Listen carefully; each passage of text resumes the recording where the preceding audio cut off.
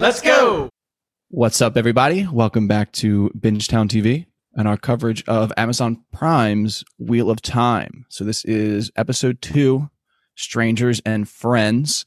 And before we get into the actual episode discussion, I have 2 things I want to discuss. First is going to be a shout out to Darwin Núñez and Liverpool. And then the second one is going to be that the best way to support us, if you would like to do so, you don't need to do so right now. More than happy to let you enjoy the episode, see if you like it or not, and then subscribing, whatever you're listening or watching on. Just the best way to stay up to date with kind of what we're doing. We're kind of all over the place in terms of drops. We have no schedule. We just kind of really busy. And we're also super busy. We're covering like 2 shows right now, so we're like super duper busy. But we just cover a wide range of stuff. I'm sure, if you like Wheel of Time, you'll like some of the other things that we've covered. So best way to stay up with us is just subscribing and then contacting us. If you want to chat, we do Twitter at Bingetown TV. You can DM us. And then Discord. There'll be a Discord link, I believe, in the episode description. And there is one in our Twitter bio. So you can just chat with us about Wheel of Time and other shows, TV, movies, all that kind of fun stuff. All right. Now getting into us talking about this actual episode, what you are here for. Like I said, episode 2, Strangers and Friends. This is a chock full episode. There is a bunch of shit to talk about. We will see how long this takes us to get through everything. We got a lot of lore drops, information, world building, character moments, character introductions. So without further ado, I don't even know if we just want to just jump in, right? We don't even want to give our overall takes on anything. Jump right in. Just jump in. Dive on first, in. And I guess an overview like we did in episode 1. We'll take all of the buckets, the storyline buckets on their own. So we'll talk about Rand and all of his scenes. Then we'll talk about Lan and Moiraine, all of their scenes. We'll talk about the White Tower, and then we'll talk about the Hunt for the Horn. So that's, I believe, our table of contents for this episode. So there it is up front. So Rand, we didn't get much of him in episode 1. We got 1 scene. We get a whole bunch of scenes here. He is opening our episode. And so we meet Rand. We meet Selene, this mysterious woman that he's with, which was like, whoa, okay. I mean, we knew he fucked from season 1, but like, okay, goddamn, he moves on pretty quickly, I guess. What do you mean? He's having nightmares. We're well aware of who she is. She's just Lizzie. She just moved, obviously, True, to the show. Yeah. It's just, do you think this is pre or post Tommy Shelby? It's post. She's moved on. She talks about moving on from her her past. Oh, so true. It's totally Tommy Shelby. Yeah. Many cycles of the wheel passed. Some dangerous guys. She's boom. It's all canon. Everything Netflix has ever done is Netflix. Yeah. The Netflix Amazon combined cinematic universe. Neither on Netflix. Yeah, true. Yeah, neither on Netflix.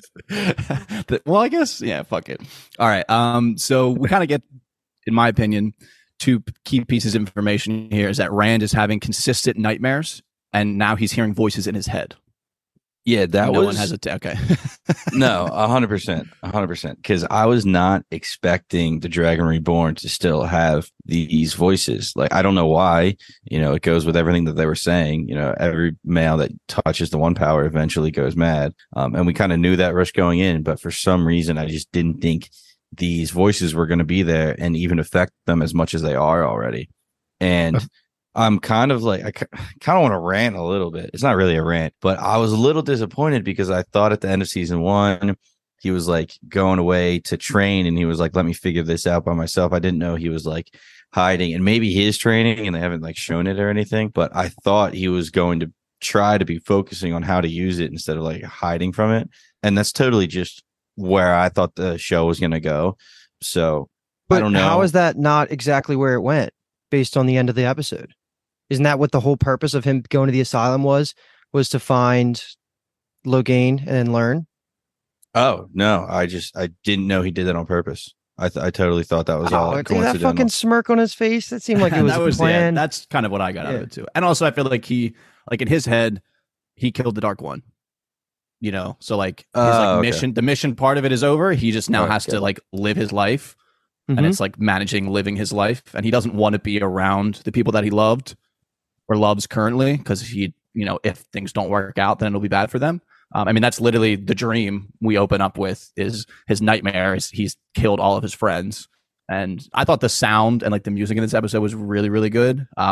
They were really good with the dream sequences in season 1. It's nice to see that they're continuing that in season 2, because the dreams, obviously, as Moiraine said in season 1, dreams have power more than you know. It's a big part of the book. So it's nice that they're kind of nailing, in my opinion, these things.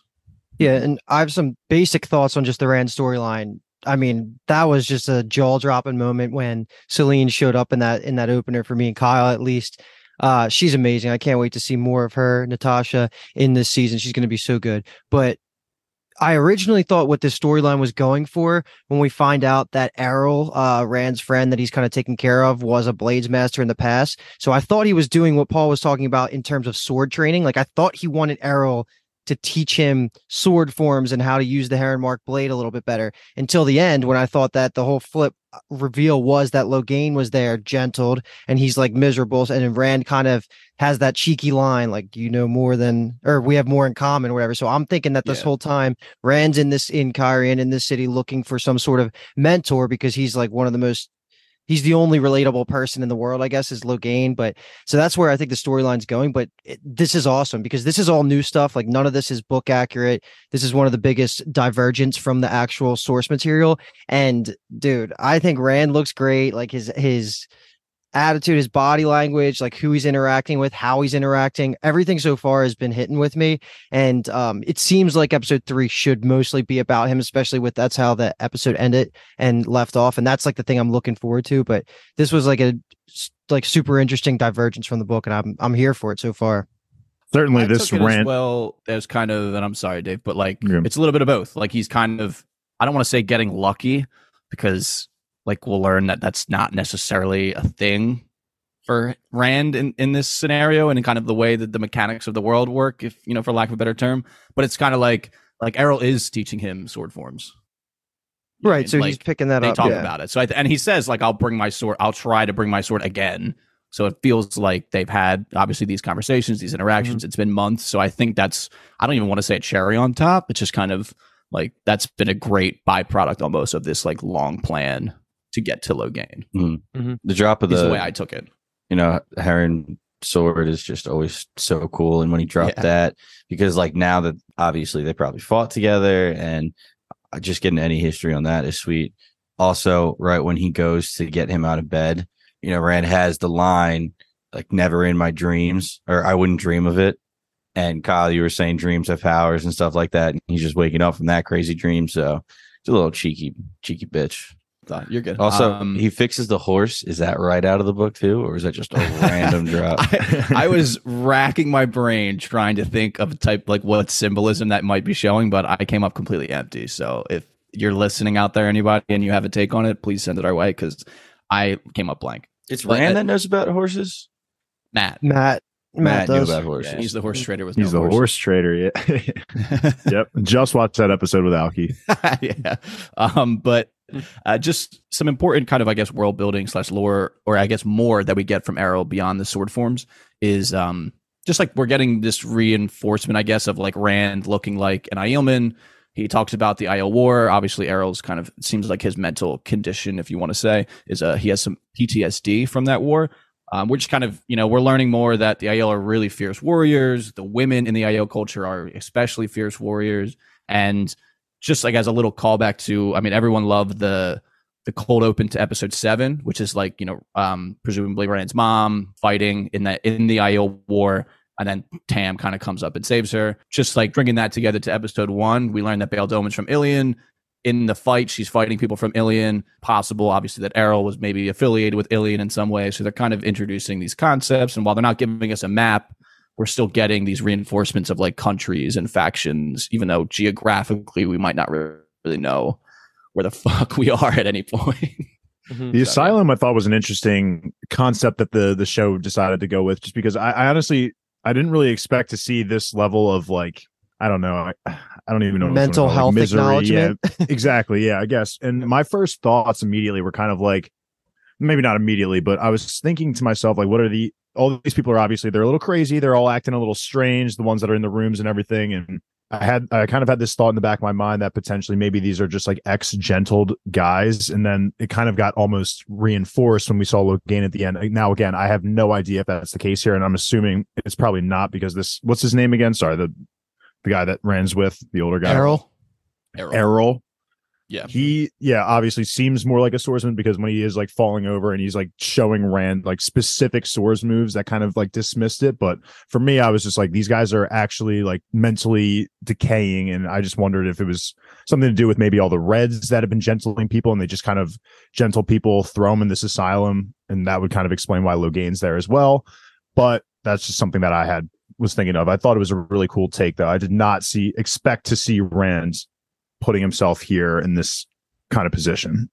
Like Luke said, it's definitely a divergence from the books, but I like the idea behind it, especially like on the way there, we see like Rand walking through. We learn obviously that we're at the Four Gate, where we're in Cairhien. We mentioned Cairhien last episode. This is where Bael Doman found that piece of Heartstone / Gwendiar that him and Moraine had that interaction with, and the poem itself. And I had said we were going to, we'll find our way to Cairhien because I had watched episode 2 at that point. So I was, foreshadowing a little bit. And then we see him walk and he's like giving that kid money. And like Yosha, the actor, literally said, like, he's read all the books. He's on a reread right now. And he said, like, he added that aspect in because he's like, he wants it's obvious that Rand is like a good person. You know what I mean? That he's like, he cares about people, poor people, everything like that. And I think that scene plus the fact that he's working in this institution while he has ulterior motives, I think does do that good, like, character building, character development on him. Mm-hmm. So it's like justified for fucking beating the shit out of / almost killing. Yeah. Oh, for sure. Yeah, totally. And Podrick look like? Yeah. I did. Oh my God. I honestly took this as he was just beating the shit out of him because he was a piece of shit, not because he wanted to take his spot. So, I mean, I respect this whole Rand storyline in the beginning a lot more now that he wasn't just running away. I thought he was just trying to hide. The fact that he's making moves makes it way better. It's the long hustle, they kind of baby. they kind of beat us over the head with it a little bit with the extra long stare that he's like watching Errol like give his credentials to the guy at the door, and then he gets like let into the courtyard. I felt like that was kind of them basically saying that this is what it's about. Yeah, but there was no way of knowing what that was going to lead to. Oh, I literally just took it as like, this guy is just doing his job as well. Like, he works with Rand at the asylum and he's just showing his credentials so he's allowed to leave. I legitimately did not think like it was implying that he had a specific job in the courtyard dealing with Logain. I just thought he was like checking out of the day's work. Like, he bullied this guy and he's like, all right, I'm going to head home now. Right. I guess it was different for me because they had released a scene that will happen in the future of like a conversation between Rand and Logain kind of talks kind of about like motivations and motives and things like that. And I had seen that because they released it as pre-content before watching this. So I kind of knew that like Rand was going to have a plan to do this. So I guess for me, obviously I was coming with more information, I guess, obviously, than someone that didn't watch that pre-released content. All right, I want to make a quick wild theory right now. Put it on the board. The little boy that Rand gave coin to in the very beginning when he was walking through the market, he's going to come back and he's going to help out Rand in a cool way. Or Rand's going to kill him in rage. And that's what's going to send him over the edge. Wow. He's going to kill him and he's going to be like, holy shit, I need to learn how to contain these powers. I was like, okay, wholesome. I like it. Two options. That was also immediate murder. Supporting the fact that Rand is a good guy in this village. He's giving coin away to this little kid that needs it, and then going to murder. I think later. that him giving coin to the kid also, I feel like, emphasizes just how corrupt the madness is that men can go through when channeling. So if he's really emphasizing the fact that Rand is like this wholesome, genuine person, no matter how wholesome and genuine are, even if you are the Dragon Reborn, you're still susceptible to, being overcome by this madness. So I like that extra touch. And I mean, like it says in the beginning with Selene and him, they have a conversation and she's like, you're late on rent, but yet he's giving out his money to this little poor kid like that, just like we're just reinforcing this idea of Rand as like a nice person that helps people, I guess is the point. I like how the tortilla tossed. I mean, I'm calling it a tortilla because that's what it looked like to me, but it's like, my friend, and then he throws it every morning. That's great. I want that kind of rapport with someone one day. Quick question on when he actually beat the shit out of the asshole later that night.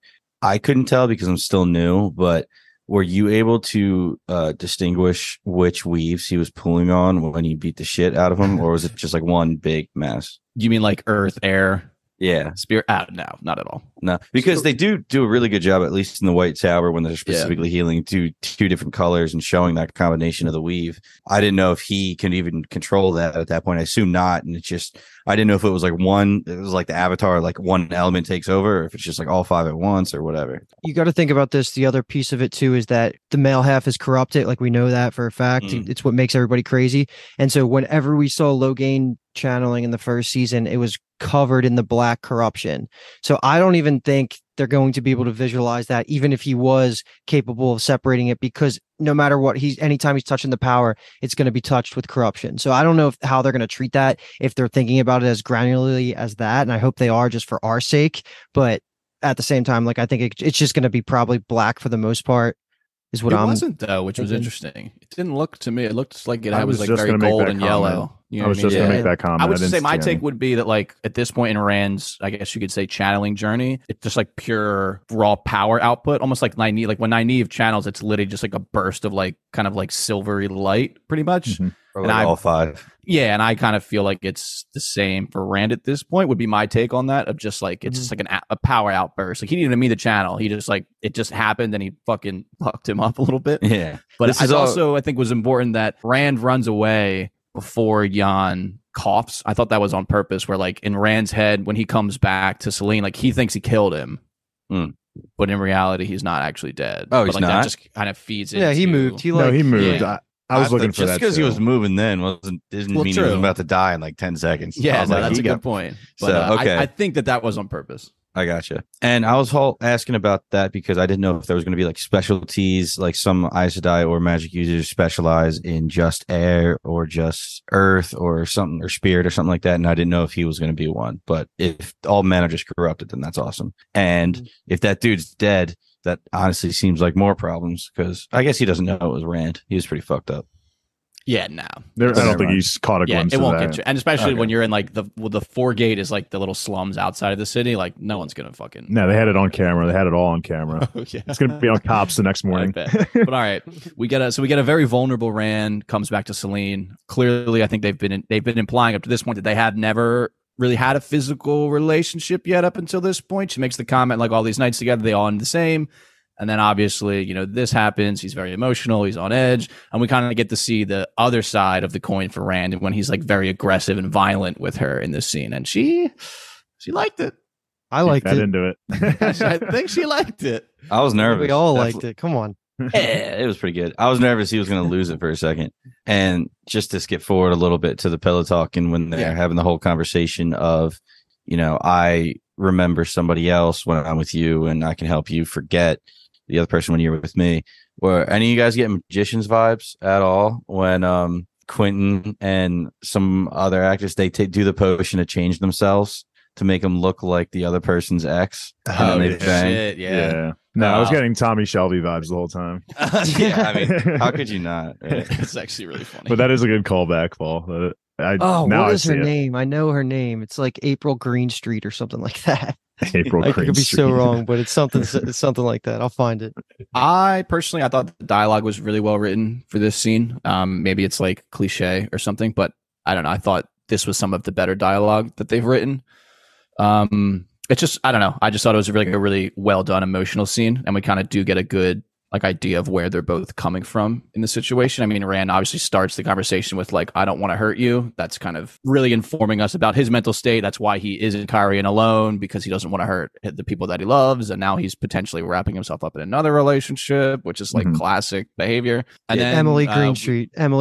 I was really close. So close. So close. Wow. And then, like we've mentioned, this storyline kind of just wraps up with the fact that Rand now has the position that Jan had. He will encounter Logain Ablar in the garden, and he does the cheeky little line where I think we'll have more in common. So that's obviously quite the cliffhanger for his storyline leading into episode 3.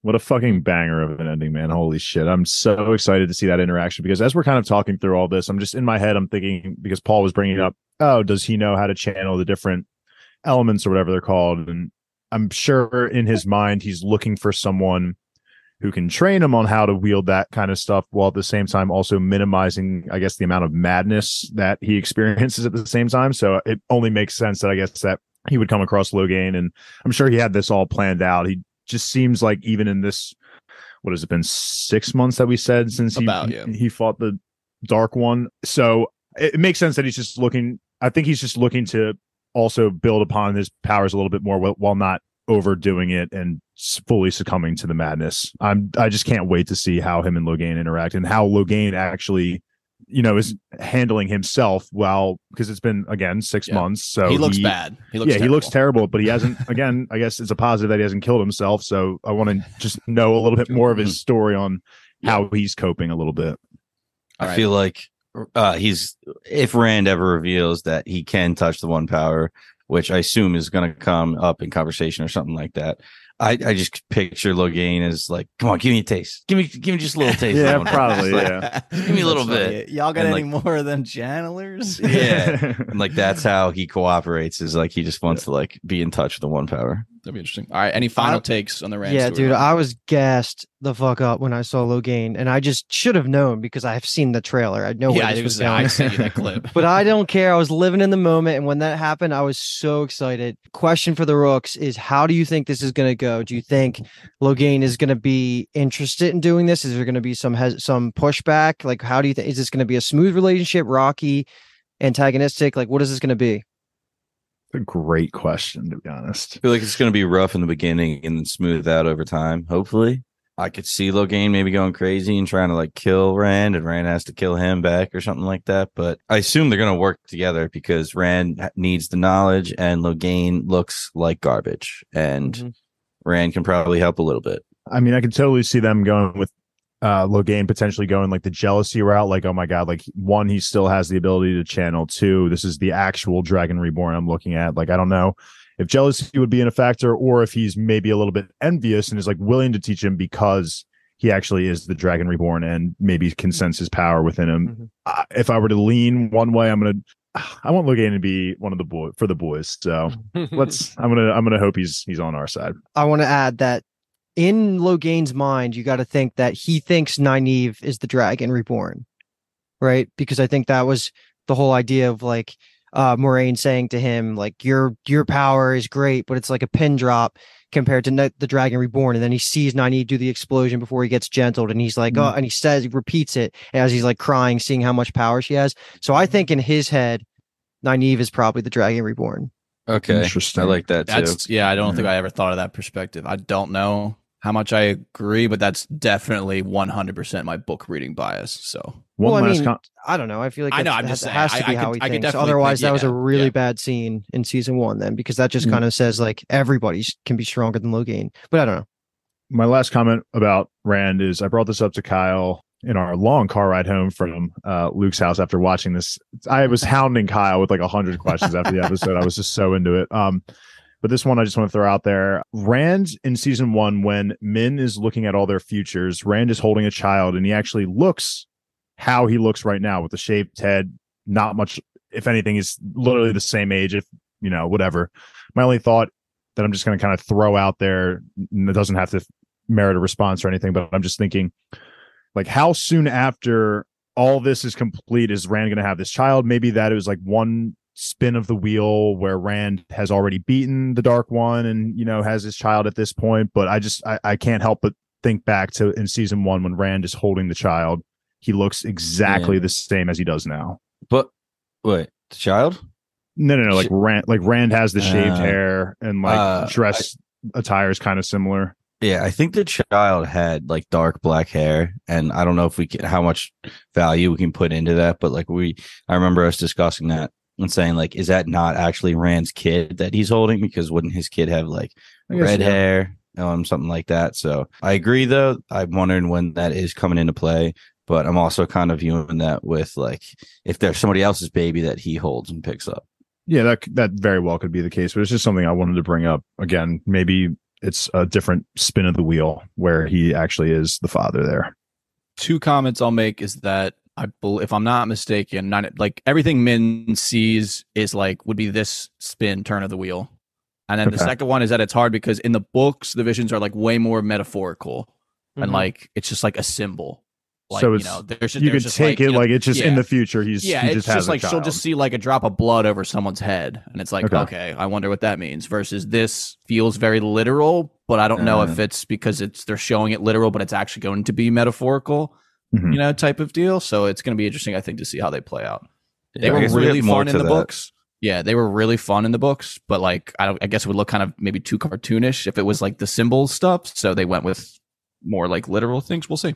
Paul, just think Malzahn Deck of the Dragon readings, like so obvious in hindsight once you get the reveals, but like you can't, like when you hear them for the first time, the predictions that she gives, it means nothing by design. She throws out like them in like, you know, page 250 of the book, and then it's like the last chapter they happen, and it's like, well, I forgot about that, but yeah, that's cool. Yeah. It's like some serious shit in The Witcher. Mm-hmm. My final comments will be just wanted to shout out the sword forms because they're great in the books. We get cutting the clouds, kissing the apple, I believe you said, before he gets cut off. We get parting the silk and reaping the barley. The absolute number one classic one that we're going to now keep an eye out for is Cat crosses the courtyard. That's a classic one. And then sheathing the sword is another one. That's I just remember off the top of my head. But Cat crosses the courtyard is a great one. All right. Spreading the silk and reaping the barley sounds weirdly sexual to me. I don't know what that is. It's all a dance. It's all a dance of death. Okay. All right. So we're going to move now into Moiraine and Lan's storyline. Their first scene opens up kind of the aftermath of the final scene of episode 1, which is that really good fight with the Fades. They've been healed. They're still kind of, you know, not back to 100%. And this kind of storyline it gives us a lot of information, world prophecy level stuff. And it also, in my opinion, I loved how much it taught us about Varen. Varen's just like really observational is the word that I was thinking of, but I don't know if that's the right word to say. She just is, you know, she's very observant about her surroundings. She deduces things very well. And also, I just love the way she kind of deadpan delivers things. So we learned in the first scene that she's coming with Moiraine. Obviously, Moiraine tried to sneak out. Now Varen, Adeleas, and Tomas are coming, and then her and Lan continue to have this fucking strife between the two of them. And they're headed to the White Tower, even though that Moiraine has been exiled. Correct. I just have Airbnb hostess is now accompanying them on the journey. I love that Varen is turning into an Airbnb hostess. Yeah. There's just a funny little thing in the background of Adeleas asking Lan if he wants to be healed more, because that means I guess she gets to touch him more. I thought that was funny. Oh, I thought that was more of Lan just being like, oh, like, don't waste your energy on me. I'll be okay. I'm a beast. No, I thought it was she wanted to get her hands all on his body. Okay. That's the way I took it. But we just get like, you know, another insult. Moraine's like, you know, tell Tomas to fucking saddle my horse, you bitch, because I don't want to slip off my saddle. He just like has to sit there and take it. Yeah. So bad that he just like just had the conversation that he has to view her as somebody that's incredibly strong right now, and whatever she does is better than like killing herself. But like, holy shit, I'd be like, God damn, Moiraine, give me at least a little something. Dude, Lan is just going through it with Moraine's shit right now. But I mean, you can't entirely blame her for what she's going through too. But can you be a little nicer to my boy? Come on. Yeah. So we move on to just a scene that I'm sure we'll be talking about for a long time. I'm sure Luke loved this scene, but Moiraine and Varen just have a very interesting conversation on this cliffside overlooking the White Tower. We get some big high-level shit going on. Obviously, I mean, we'll just talk about everything, and then I'll sweep up, I guess, any missing parts at the end of our conversation. Let me just start, because I don't know if you guys noticed, but Varen is always, and we might have mentioned in the first podcast, but she's always wearing her color Aja. It's the brown Aja. And then later, I think in this episode, The White Tower, we get some drops of like what other colors are supposed to specialize in. And I don't remember, I don't know if they said brown, but brown. She had exploring the libraries with our brown sisters. So knowledge. And that pretty much defines Varen's character, like has no EQ, like a no emotional like intelligence, and can't really read people that well. Is more just like objective, like Kyle's saying. So it's kind of funny when she says things.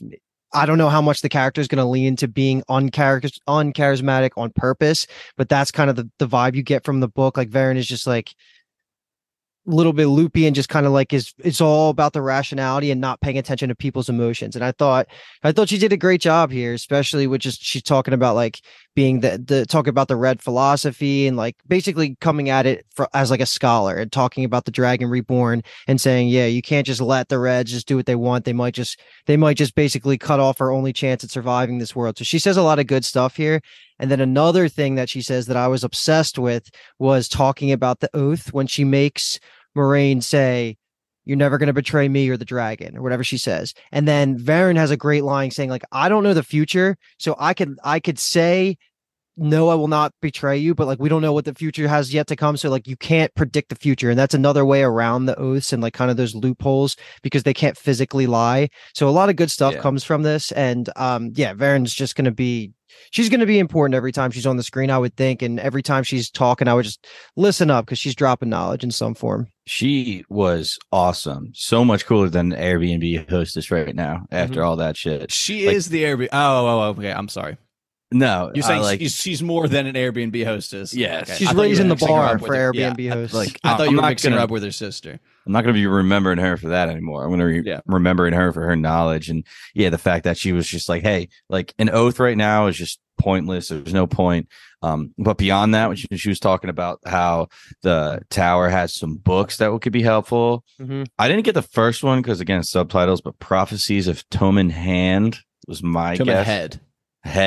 Ooh, even better. Close. It was a body part, so you were there. Battles in the Sky, which is just, that's hype. And the Sword of Flame and the branded hand that wields it. Is that what you said? Okay, I put that in the board. I'm ready for that shit to go down. Yeesh, dude. Holy shit. I didn't even catch that well until you just repeated that for me. Yeah. She's great. I'm ready. And just Moiraine's reaction when Varen drops the knowledge that she knows she brought back the Dragon Reborn.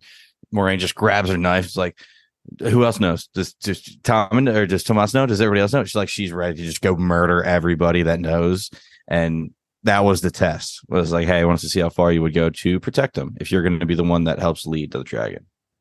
Yeah, Varen, not that this I mean, she was definitely the highest riser for me in characters that I'm enjoying and liking from 1 to 2. I mean, I know that doesn't mean much now. Is that a preview of an MVP pick?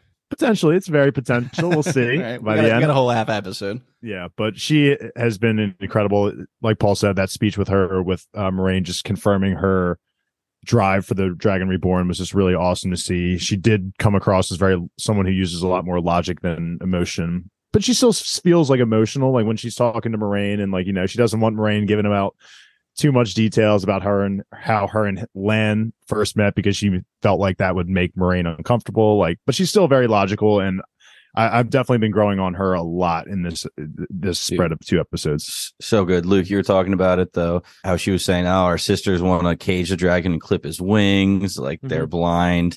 That was so cool. And then I have.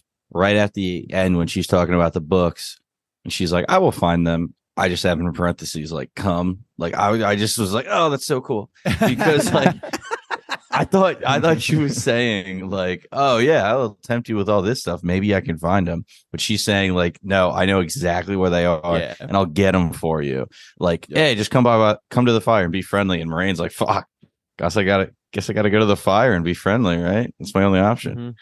A great part about this is that so in the second book there's a conversation between Moiraine and Swan, the Amyrlin Seat, and Varen is there and they're kind of like talking whatever, and Varen's like writing in a book, and then she literally just like says while she's writing, I'm pretty sure this is how it goes down, it's in this kind of vein of like, oh yeah, and like Rand's the Dragon Reborn, and they're both like, what the fuck? And they both like immediately grab onto the power and like, we're gonna have to fucking kill this girl right here. And then Varen just like, yeah, like it's whatever. She's just like very like, blase about it. It's really funny. I was gonna bring it up because that's literally one of my favorite scenes from book 2. It's really good. This scene, like they attempt to do the same thing with the dagger, didn't hit as well, but oh my god, in the books, when they just by reflex both grab the power, and then they're like, wait, like maybe it's not the dragon, and then Swan says to Moiraine, like, come on, we just grabbed the power. She knows, like, this is all out on the table right now, and then they continue with this sort of conversation, and it's in the same vein. You're right. And then they kind of rope Varen in. Now she just has to be Ferda. Like you pretty much. That's why Moraine's kind of trying to make her swear the oath. Like it's nice now that we have more people on our side. Because I mean, in reality, there was 7 of us, 8 of us, counting Loyal. We're pretty outnumbered at this point, trying to fucking fight against the Dark One. So it's nice that we're adding Varen onto the team, and I guess by extension, Tomas, her warder. And just like another interesting thing, the Toman head and like the prophecy stuff, they kind of slap us over the head with it. Not that I think it was a bad thing. It's just in the books, it's great. Varen tells us them in the books as well. It's just that like the way we learn them is a lot different. The Padan Fane kind of like is imprisoned and like he breaks out of Faldara. That's kind of like the line of it. I can see people being upset, but like in reality, the changes they made, it had to kind of happen this way. I don't really care that much. I think more the fact that like we're getting, the Tommen Head, Battles in the Sky. I'm not totally, married to the idea that it has to come from the way it gave us in the book. The fact that we're getting it and we're going to get more of it, I think is more than enough for me.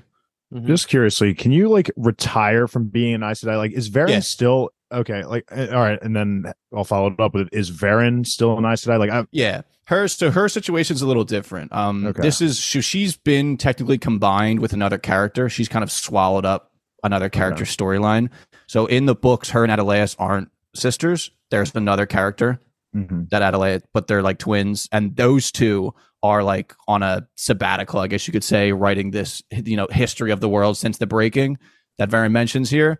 And then like Moraine and Lan go to their villa and like study with them for a little bit of book 2, but they're just Varen's just kind of eating up part of that storyline, which makes sense. I mean, Varen seems like someone who would also be down to write that book. Yeah. So yeah, And the they're just kind of like retirement on a thing- sabbatical, basically. The retirement thing is something that will be minorly explored at some Yeah. point down the line. I was just curious because it felt like these two were retired because like they just lived out here by themselves. They just had a quaint living style. I just wasn't sure if Yeah. they still, work for the Aes Sedai or not. But it sounds like Kyle said, like their time is just mostly writing the history Yeah. of the world. Yeah. So And she has a great line of like, why would I want to write about history when it's being wrought right in front of me? Like she doesn't care about finishing the book now. Like it's literally happening in front of her. Like she wants to Right. be involved.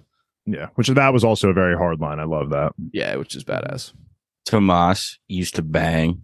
That was a nice Dude. little tidbit. He used to Yeah. lay pipe down all I had over this my note continent. was Tomas was a fox, no surprise. Yeah, hell yeah. With Still that a look, fox. dude, with that old guy Yeah. look, he was getting that. The story of how Moraine and Lan met, super awesome. She thought he was a dark friend.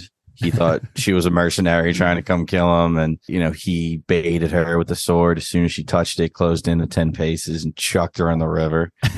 And that's just a crazy image. I read New Spring like 2 years ago, actually, like, while we were doing the season 1 podcast. And to my knowledge, this is pretty much exactly how it happened. I also like that they threw in the Chimera thing from Malkier. Like the fact that like that's like a custom. I mean, I guess you can say whatever you want about the custom, but the fact that they included this lore detail in, I thought was fun. That older women like purposely take young boys' virginities to like show them the ropes. Mhm. It's a little, that's where Land's coming from, essentially. All right. So after kind of the fire, then we get more of like a one-on-one talk between Moraine and Lamb. They get a little bit of alone time. And it moves from, we start kind of reminiscing, and then we move to, in my opinion, borderline betrayal as Alana arrives with her warders to lead Lan away to the White Tower while Moraine is going to travel on her own. A lot of things are said. There's one small important detail that I'm sure everyone picked up on, but just in case people didn't, we'll talk about that as well. But just as always, the floor is just wide open. I The mean, fuck is my comment. What the fuck, Moraine? it's the fucking, if anyone here watches or reads One Piece is like at least well into One Piece reading or watching, it's the Sanji Luffy moment. I mean, Yeah. it sucked. I mean, hearing what Moraine had to say right there was just absolutely painful. It was just nails on a chalkboard. Everything was just hitting Lan, and you could just see him just retreating every word she was speaking. I felt so bad for him, but I'm also getting the feeling that, I mean, yes, she can never lie, but I just think she's lying.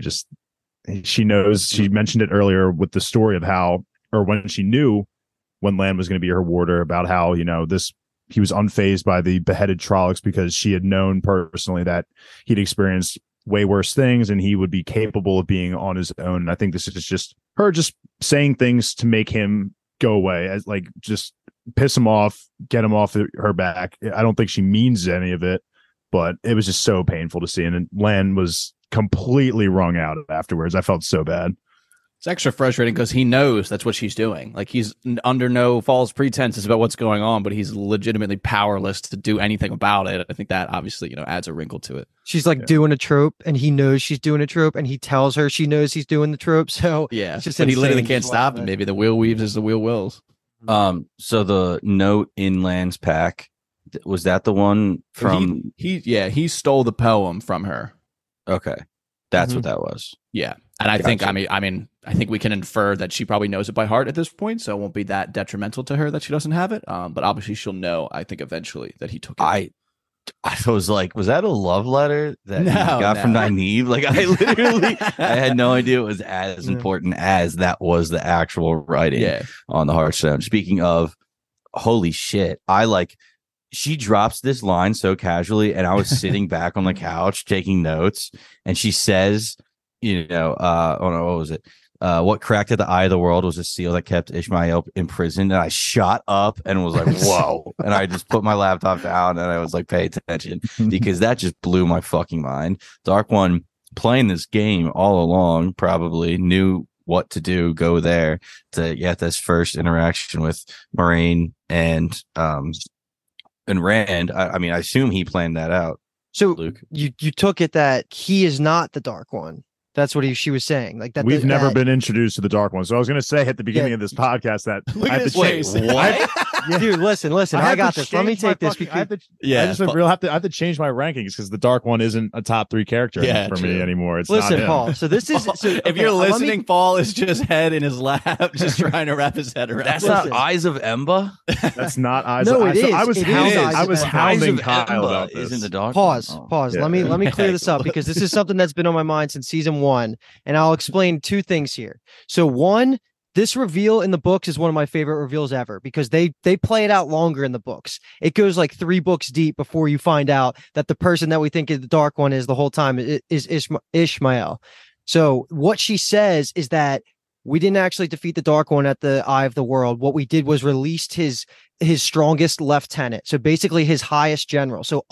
And if you go back to the beginning of the premiere of season 2, when he is talking to the little girl and he's saying me and the other chosen, me and the other forsaken, what he's saying is that he is not the Dark One, and he is the top rung of all of the chosen / forsaken, whatever you want to call them. And that's amazing because we have yet to see the Dark One, and this is just like his strongest general. So keep that in the back of your mind. And then the one thing I want to say that Amazon fucked up, but then they fixed it, was at the time of season 1 when it was coming out. If you were to ever pause an Amazon show, the names of the characters and the actors on screen pop up and they say the name of the character they're playing.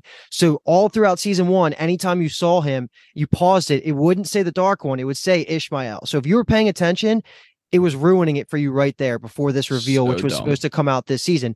But when we were going through our rewatch, they actually went back and fixed it. So if you are to watch it for the first time now, you're not going to have that spoiled for you. But I was very adamant of never letting like Dave, Alki, anybody pause episode 8 when they were around me. Like Kathleen, I stopped from pausing at times. I was like, you can't pause here without me like ruining something huge. But I'm super happy that this is on the table now, because then we can stop like dancing around it, because I've been avoiding calling him the Dark One. I've been calling him like the father of lies because I just don't know how to really You treat did it. say that. Yeah, so that is also his name, like one of his nicknames. But now that it's all on the table, like I love that this reveal's out there and we can talk about it, because this is our first like official introduction now, knowing that this is the head Forsaken. So that's where we're at. So who we saw, the guy with the beard, Eyes of Ember, he is Ishmael. Yes, we're Okay. We're gonna pronounce that name a bunch of different ways. But yeah. Okay. Yeah, Ishmael's like a Bible name, so that's probably why I'm pronouncing it like that. I think they've been using the pronunciation as Shamael. Okay. Ishmael. I mean, we're gonna say a bunch of different ways, and people will understand what we're saying. I don't think. He's called Ishi a lot by the fandom. Yeah. So he was like imprisoned there in that Hearthstone, but he was still able to like go out and give visions, or was Correct. that okay? Yes. There will be an explanation for that. It's Gotcha. not a plot hole, but that is a thing. Yes, that he was able to. Your other shit. your other comment too was something that I had asked Kyle in the car ride home about the Eyes Like Ember, but like Kyle, of course, wasn't willing to give an answer because spoilers and whatnot. But I had made the comment like, okay, so they were talking about like the Dark One in season 1 having eyes like Ember, or maybe it wasn't specifically them saying the Dark One has eyes like Ember. I guess we were under the assumption that they kept getting haunted by a figure with eyes like Ember, and I guess Moiraine took that as the Dark One. So I was at the same way, but Ishmael, top 3 favorite character right now, not the Dark One. So, Holy shit! I am yeah. viewing everything completely differently And it's- now. That was it's- crazy. But it And makes it just- better, right? Because the idea that Oh, this yeah. isn't the final boss, because this is, think Yeah. about 14 books. You're getting the final boss like this early, and Rand's kind of beating his ass at the end of book 1, feels a little weak to milk for 14 books. So it only makes sense. Also No. explains the smile on his face as he was getting sealed away, which Yes. wasn't being Yeah. sealed away. That's what Yes. like I made the comment when we were doing season 1 of when I said like the ending is gonna be crazy when we look back on it soon, because like I remember reading the first book and being like, it's over. Like, how are there fucking 14 of these things? Like we just did it. And then Rand is in the same boat. He's like, oh my god, okay, I killed the Dark One. Now that everyone knows I can channel, like they're gonna want to kill me because I served my purpose. So I gotta fucking get the hell out of here. So that, I mean, they are in the spirit of that, like all of those things are happening. They did, if you were really, really paying attention, because they introduced the idea of the Forsaken. I mean, they introduced it in episode 3. We get the first time Dana mentions Shamael. Then we get Steppen is doing like the ritual to the Forsaken idols. In that scene, they say Shamael, the father of lies. And then last episode, when Shamael is talking to the little girl, he says, like, people call me many names. The father of lies is the Right. first one that he does, basically.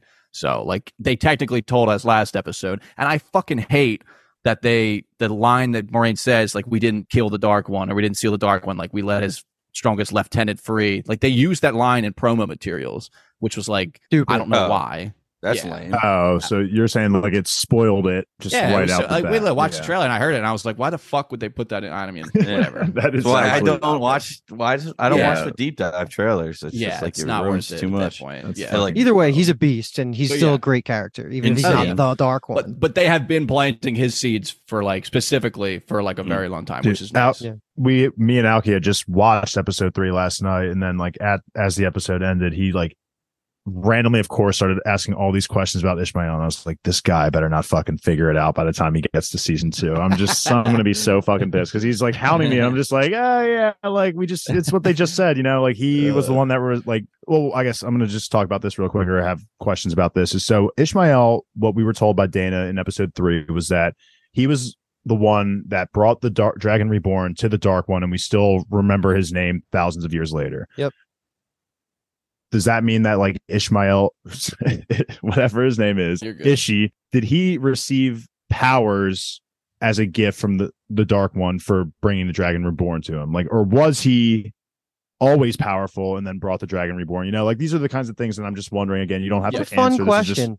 yeah, it's just something I'm that's- throwing out there because obviously we don't know. It's just I just want to know if whether he was a 14 human books, star. Dave. Yeah. Yeah, on book I just want to 2.2 question right it now. out there. I also am something I think that I'm assuming, and I hope the show leans into as well. Something the books did a lot. And Dave, we talked about this in that car ride, is like the idea of the unreliable narrator. So since the events with like Ishamael, the original dragon, and then the breaking, which like ruined the world, how much actually survived of like actual like firsthand accounts of things and knowledge and stuff like that. So like there's the idea that like information has been corrupted over thousands of years, and like things might not be actually what they were, or like what we think they were. They weren't actually that way because it's been, you know, pretty much, you know, heard it through the grapevine for fucking 2,000, 3,000 years, and then it gets distorted along the way. That idea is really big in the books, and I'm assuming and hoping that it's also going to be a thing in the show. Oh So, my yeah. god, I got like 3 other. Oh, sorry. No, you're Round good. it Go out ahead. real quick. Because the one comment I will make will be like the final pin in it. So Okay, and I'll lead to that because I got a question coming up. yeah, So real quick, when she's saying, you know, he cut me off from the run power with the flick of a wrist, and Land comes with, you know, it takes 8 Aes Sedai to cut one off.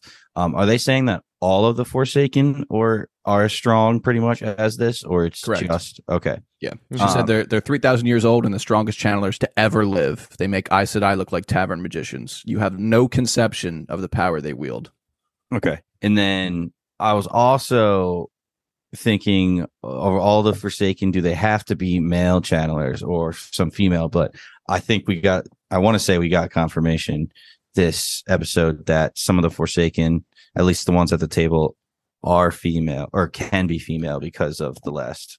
And to correct you again, that table at the start of last episode is Yeah. not the Forsaken. Sorry. Yes. Yeah. Okay. Those are just dark friends because those are just high level dark friends that get an audience with the Shamayo, basically. Fad and Pain are there. Yeah, there, exactly. He's just a dark friend. Gotcha. Okay. Correct. Sorry. Did you say Fad and Pain? Yeah, I did. That is awesome. I thought you were doing that on cool. purpose. No, you could just let it slide. It's fine. We don't need to bring it up. I did. I thought I heard it, but I just One last. All right, this end scene with Moraine, just the line, "You never seen the forest through the trees because I've never shown it to you." That was a season 1 callback, correct? They talked about seeing the forest beyond the trees. I do big believe picture so, of shit. I just love that analogy, I guess, and that's why I remembered it. But that was sweet. And 2 at the very end, when she actually reveals that the Dragon Reborn is alive, and she didn't lie to Lan, but she danced around the truth. And he's all upset and says, "I swore myself to be you because I trusted you. Tell me the truth. Like, we were never equals." And she looks at him and she says, "We were never equals." I am hoping that she's like, "We were never equals because you are so much better." Yeah. Oh my God. That's that's totally the what it is. same thing. Oh yeah. Okay. Cool. Anytime she says words like that, you just You gotta can't take them interpret at it the face other way. value. Yeah, Yeah, exactly. like I'm so surprised that Lan, like when at the end of season 1, when he's like, "Where's Ren?" and Moraine looks at him, is like, "He's gone." It's like so obvious that like she's not saying he's dead. It's like Lan has been doing this for 20 years and still can't pick up on these cues. I'm 2 seasons in, I can fucking pick up on the cues. Like it's definitely like you not equals. You think he'd be well trained, but also, I mean, at some level, you're kind of hoping that your Aes Sedai would not fucking lie to you like that. Yeah, So he also Yeah. literally just got hit with without the bond, you cannot protect me. You failed. Without the other 2, I'd be dead. Yeah, I think like, he's he's getting fucking that one hurt. haymakers after haymakers. that was the one that like made that pissed me off. Yeah, that was. Well, he does say that I should have. He says earlier at some point that like I should have sensed the fades. He might say it in this conversation.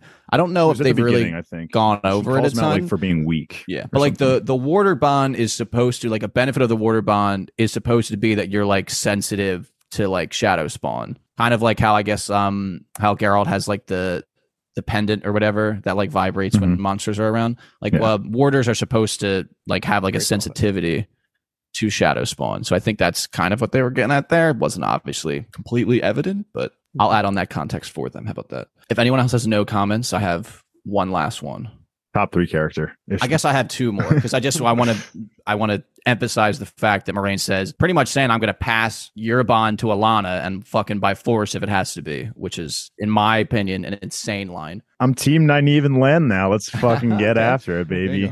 The second one is going to be like, this is an insane acceleration and cutting and pasting of storylines from the book. Moraine and Lan's story in book 2 is literally they're at the villa with the sisters and that is it. They do nothing in book 2. So like they had, like, you can't have Rosamund Pike in 2 episodes of a season, so like she has to be in everything. So they need to kind of accelerate her storyline around. It kind of reminds me, just as an example, is like, I and again, potentially a caution of Bran in Game of Thrones, where it's like his book storyline got so far ahead of everyone else's that they literally had to cut him out of a season. I don't think they're not going to do that to Rosamund Pike because she's obviously way higher on the billing sheet than anyone else. I'm so sorry. Hempstead, I forget what his name is. He has 3 names, but Bran's actor. So when I first watched this, I was like, fuck, like I literally can't believe they're doing this right now. Like, I don't know how much I like this, but I think the more I think about it, kind of logistically, rationally, blah, blah, blah, I'm okay with it. It's obviously giving us good drama. It's creating a lot of good tension between her and Lan. And then it's kind of like, oh my God, well, okay, where's she going? That kind of deal.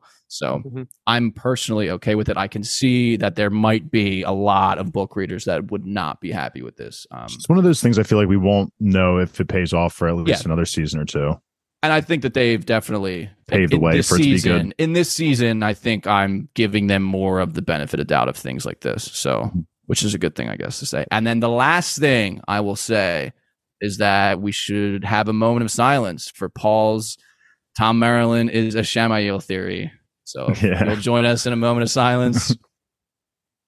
All right, thank you. So let me long. Let me just bring us through the Matt. I'll give you a break here of giving some scenes. The Matt bucket's pretty quick. I'll take this quick. I'll summarize the whole thing and then we can talk about whatever, because this is a couple of cool scenes still worth talking about for sure, because Matt didn't get a lot in the first season or first episode. We kind of just acknowledged that actor change happened. He's in the White Tower in a cell with Leandrin being aware. So this kind of continues in the same vein. We find out more specifically that Liandrin and the Reds are monitoring Matt to see if there's any residual effects of him having touched the dagger. He's been there. He says that he hasn't touched it for 6 months. And then there's that really, really fucking funny, charismatic moment for the actor that I actually was like, okay, new Matt, when he counts Leandrin walking away, he does all the locks. Like he knows exactly to the, that's the Matt that I'm really craving from the books. And it was a really good moment for his actor to show that he could be funny. He could be, like all of this stuff. And then we find out that his Shawshank move worked and he got into the cell next to him to find out. God damn, it's Min. So Min, who we last saw at the end of last season, leaving the Borderlands before the whole battle came to be, and we find out that she basically got caught by the Aes Sedai and she's in this cell. We already know that Moiraine knew about her, and now you can kind of assume that the other Aes Sedai wanted her too because of this special power of seeing glimpses of the pattern that she has. There's a couple cool moments. Didn't expect the flirting back and forth, but I was actually all in for it because they have some good on-screen chemistry. And then seriously. they end up ripping some liquor, wine, whatever you want to fucking say. They're having a good time. And then the moment comes where we see the vision that she sees of Matt through her eyes, which is him using, I don't know if it was the dagger or a dagger, but he stabs Rand in the stomach. And that's and we also find out that Matt rejected the idea of hearing the visions because he doesn't want to hear any of that. So that's pretty much the whole front to back. I sprinted through that, but I'll give you Rooks, give me something because this is our first real introduction to the character of Matt with our new actor. So initial impressions and what do we think about him and Min? Literally cracking the fuck up when he was doing that lock impression and the steps walking away. I thought that was perfect. Knew everything coming, the latch, the chain, everything. It was great. It was good. And I'm trying to, since Kyle said in the books, view Min's visions as more metaphorical / philosophical. Don't take it as what it is. But, when I see Matt legitimately stab Rand in the stomach in a vision, it's that doesn't seem metaphorical. Yeah, exactly. Stabbed him in the back, maybe, but no, he pretty much gutted him and held him as his body fell. So I don't know what to take is that, except that Matt is going to go insane, or Rand is asking him to do it. Yeah, exactly. That's where I'm kind of trying to introduce that idea of it could be literally just Matt will betray Rand, but it's visualizing itself like that. Could be literal too. So yeah, and it could be literal. I guess we don't know yet from the show, so that's I think definitely an interesting thing to keep an eye on of whether it's going to be like that. He's like, I have a terrible pain in my stomach right here. Get it out and stab me. It's actually doing a favor for Rand. Yeah, Matt performs an appendectomy on him. Yeah, standing up for some fucking reason. Yeah, right there. Okay, a Matt appendectomy. Oh, okay. Not terrible. That's the worst thing we've said on that. Paul loved it. I'm going to take the W on that one. No, but honestly, really impressed with the new Matt character. Really am vibing with him so far. Usually not one for big actor changes. If you couldn't tell by the Witcher podcast, if anyone has listened, we're not. But honestly, this Matt totally vibing with. Definitely am rooting for him and Min as a couple. Although I do have some worries for them. I feel like they would be. I told Kyle this in the car. I'm worried that they're going to be a little toxic for each other, and they might be that couple that goes around robbing people, and it could be a little bit of a rocky relationship. But as of right now, rooting for both of them. Matt's character was awesome. Min is definitely a very interesting character because of her abilities, and I'll give more credit to Matt too for denying the want to see the future for himself. I mean, I feel like that was a little kind of force fed to us that Matt's really saying no here, but at the same time, it was really badass to see him just be I'm not too worried about it. He's just flicking the coin up and down or whatever it was, and just so casual about it. I'm all in on Matt's character. After him having a really rough end to season 1 with being depressed for 4 episodes straight and not really doing much, which again was just an effect of the dagger. So I get it. But now that we're actually seeing him recover and being that charismatic Matt that we remember from episode 1, I'm loving it. Yeah, his storyline from the books, and I believe I mentioned it last episode, or potentially was in the season 2 book readers preview of there's a thing of Dagger Matt versus post Dagger Matt. And like people tend to really not like Matt as a character so much in books 1 and kind of 2 because he is this version of himself that's so impacted by the dagger. And then when he gets like quote unquote better, then it's like, okay, this is the Matt we're looking for, this fucking cheeky little bastard guy that just, and I think that they're really, in my opinion, Donald is doing a great job at like that little cheeky Matt. And it's definitely coming across well. And I'm really excited about it. And I like that it was not like, oh, like the healing has changed your visit. Like it's just don't fucking comment on it. Just run. And we have so many seasons left that it won't even be a thing eventually. So like, don't even comment on it. My last thing I want to I'm just shouting questions into the void of our podcast. But I'm writing them down. So it's just like, my question is just, what is Leandrin doing and thinking? I get that Matt, had the dagger and whatever. He was going through all the symptoms, but it just feels like it's very clear at this point that he's okay. And we know from season 1, we have been told, I know Leandrin hasn't been specifically told this, but we as viewers know that we were told that some of these characters are going to become evil. Like they have the Emmons Field 5, one of you is going to be the Dragon Reborn. Some of you might turn to the darkness. And I just feel like what Leandrin's doing to Matt is just like pushing that darkness onto him. Like he has no interaction with anyone. And I don't know if it's just because he has a penis or not, but it just feels like she is specifically targeting Matt for a reason I am not aware of yet. And I mean, I'm just, go ahead, Paul. Can I fill you in why? Because I know. Yeah. So I know exactly why. She's already met though. Because new theory alert, Kyle, write this one down. I was actually rabble. I saw her ring in a different light, and it looked like a black Aes Sedai ring. I'm talking about Leandrin. Rabble. Exactly. Get excited. So last episode, I was talking about all the dark friends that we saw at the table at the 7-pointed house. You know what I'm talking about? I said there was a black ring. Maybe it was a red ring, and maybe this is literally we have a dark friend within the Aes Sedai. And there's definitely going to be a dark friend in the Aes Sedai, but I'm going to disagree. Leandrin. Yeah, I'm going to disagree with you on the Leandrin part. I feel like we got enough. Maybe not, I guess, because Dana was actually kind of talking about like her hopes and dreams and stuff. And like she felt like a person. And we saw here too that Leandrin's obviously caring for people, but that still doesn't, I guess, put her out of reach of being a dark one. So, but I'm going to disagree. Dark friend. Yeah, I'm going to disagree with you. Especially because when we did see all of them, Luke and Kyle were like, did they just give it away? Yeah, they just gave it away. So I'm keeping that in my back of my mind, trying to figure out what they gave away. Could have been the long fingernail lady too. I mean, they like get her. It's like very obvious that they want you to be like, okay, that's an Aes Sedai ring.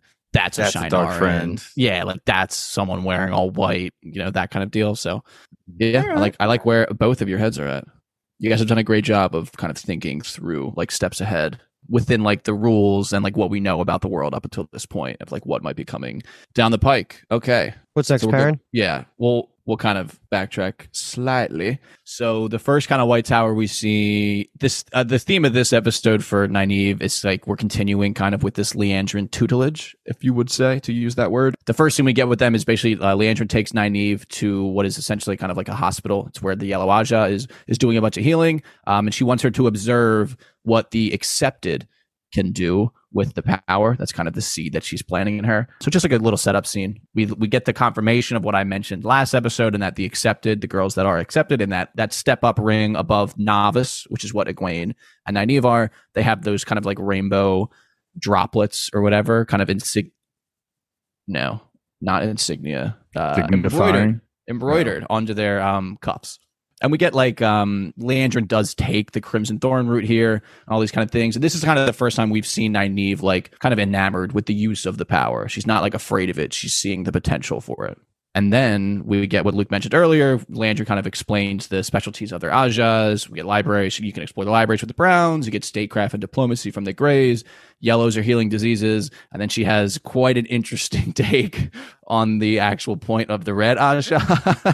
I can see that like the propaganda within the Aja would totally give her this this thought line. But I think the more interesting information we get here is something that we talked about last episode. We get confirmation that using the one power slows the aging process in Aes Sedai, and they can live for hundreds of years.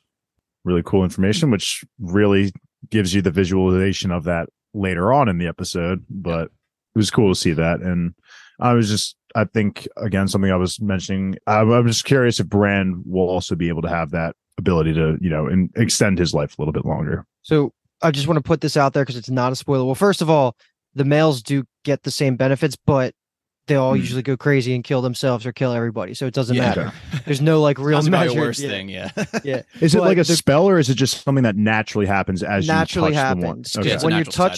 When you're touching the power, you're basically, Kyle's described it. It's like a battery.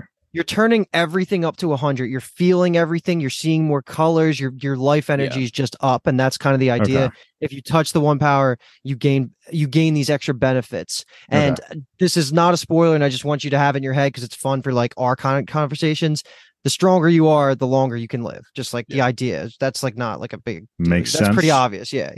Makes sense. And then we get, Leandrin, just Kate Fleetwood's fantastic as Leandrin, but Nynaeve kind of has a little pushback of like, you can't teach novices. And then Leandrin kind of tells her about the trial for accepted, which is they call it the arches. And then she has a cheeky little, I'm allowed to teach accepted. So fucking good. Her delivery is amazing, man. She is incredible. Yeah, she's just kind of dangling that fruit in front of Nynaeve. Like, if you want to do the things you actually maybe want to do with the power, then you'll need to do this, and then we can work together more. So she's kind of just pushing Nynaeve down this path. Because obviously, like I said, Nynaeve actually showed interest in using the power to heal. Mm-hmm. All right. So the next scene we get is going to be Egwene. So Egwene's walking down the hallway, and she's confused by just a bunch of luggage in her hallway. And the presence of the luggage leads to a potentially fateful introduction to one of my personal favorite characters. We get Elaine Trakand, the daughter heir of Andor. They have some conversations here where we learn a little bit, but just, I guess, kind of initial takes on Elaine. Initial takes, I thought she was a fucking bitch, to be honest. I was like, she's disrespecting Egwene out here, even though I'm not the craziest Egwene fan, but she's still disrespecting one of our homies. And first take, I did not like her that much, but obviously their friendship develops, and my feelings for her also develop too. So she's growing on me, but still not quite there. I feel like she's supposed to be giving this vibe, but she is a little stuck up, it feels like. Yeah, I mean, totally. First take, you're like, who the hell is this strutting in here?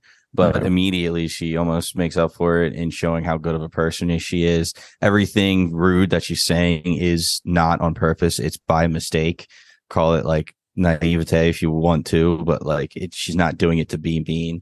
She's just making observations. So she was quite great. An awkward encounter, this first one.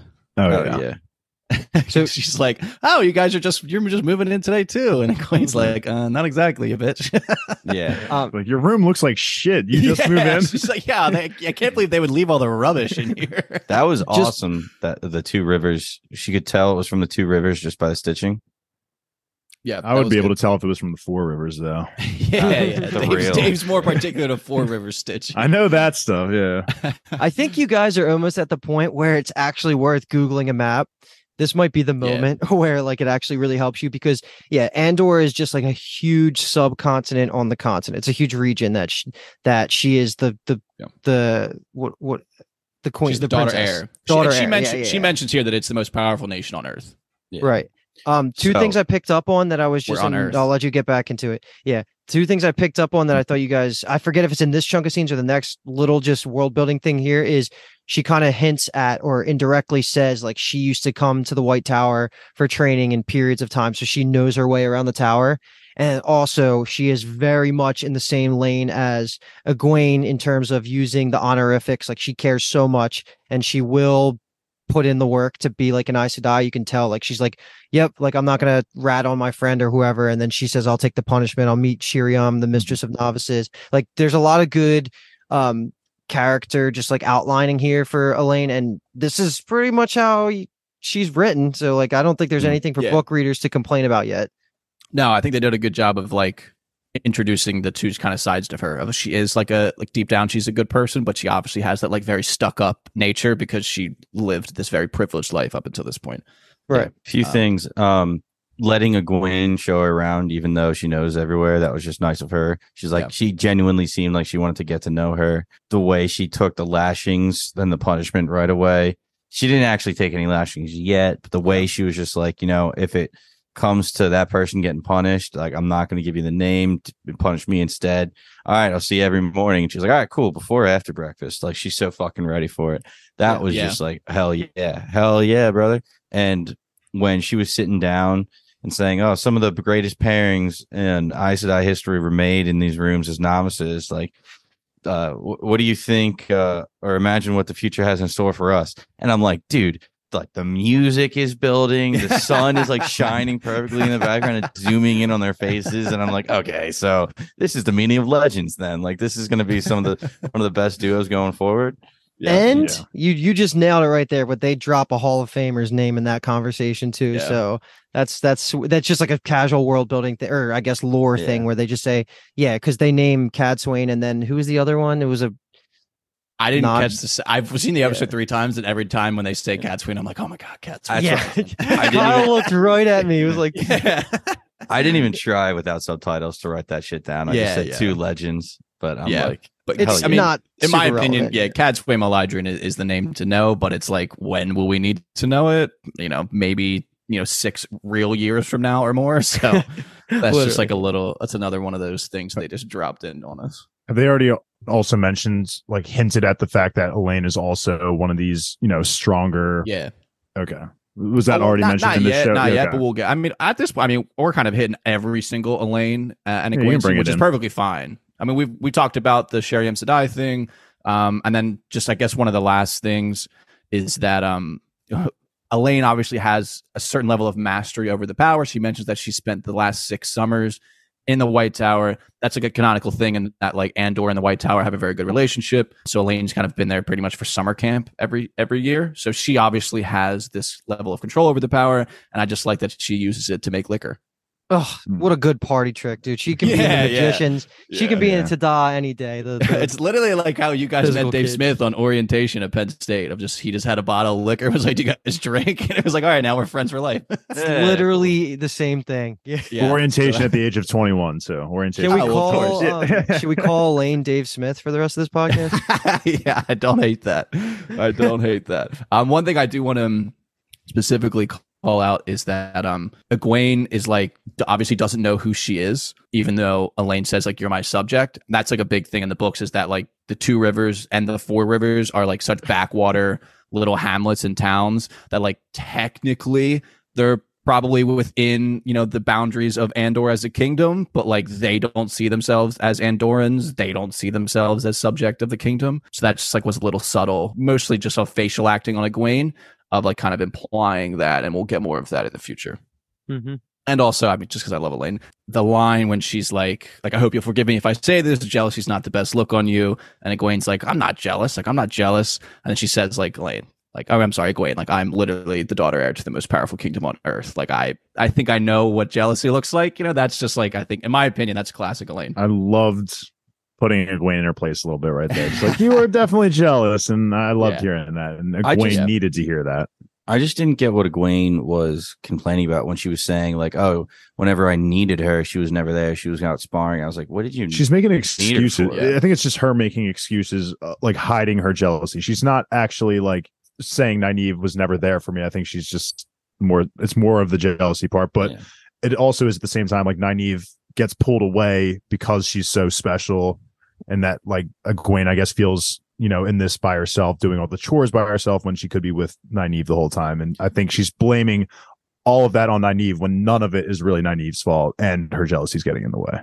The harder she tries, the more Egwene falls behind. The less Nynaeve tries, the farther she gets ahead. That pretty much summed up the whole thing and how she feels. And she's hearing all this at the time. Which Nynaeve is outside the door.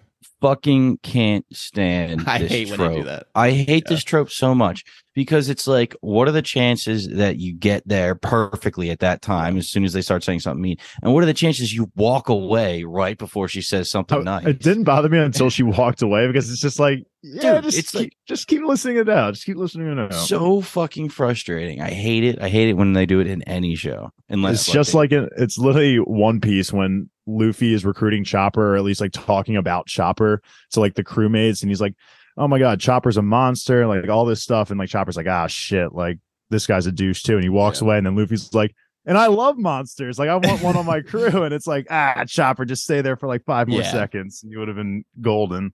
Well, if hate Oda it. uses the trope, then I take it back. Then it's a great trope. It was just that one time, though. So he gets the pass. He gets the Nah, pass. Paul, I do agree with you though. All right.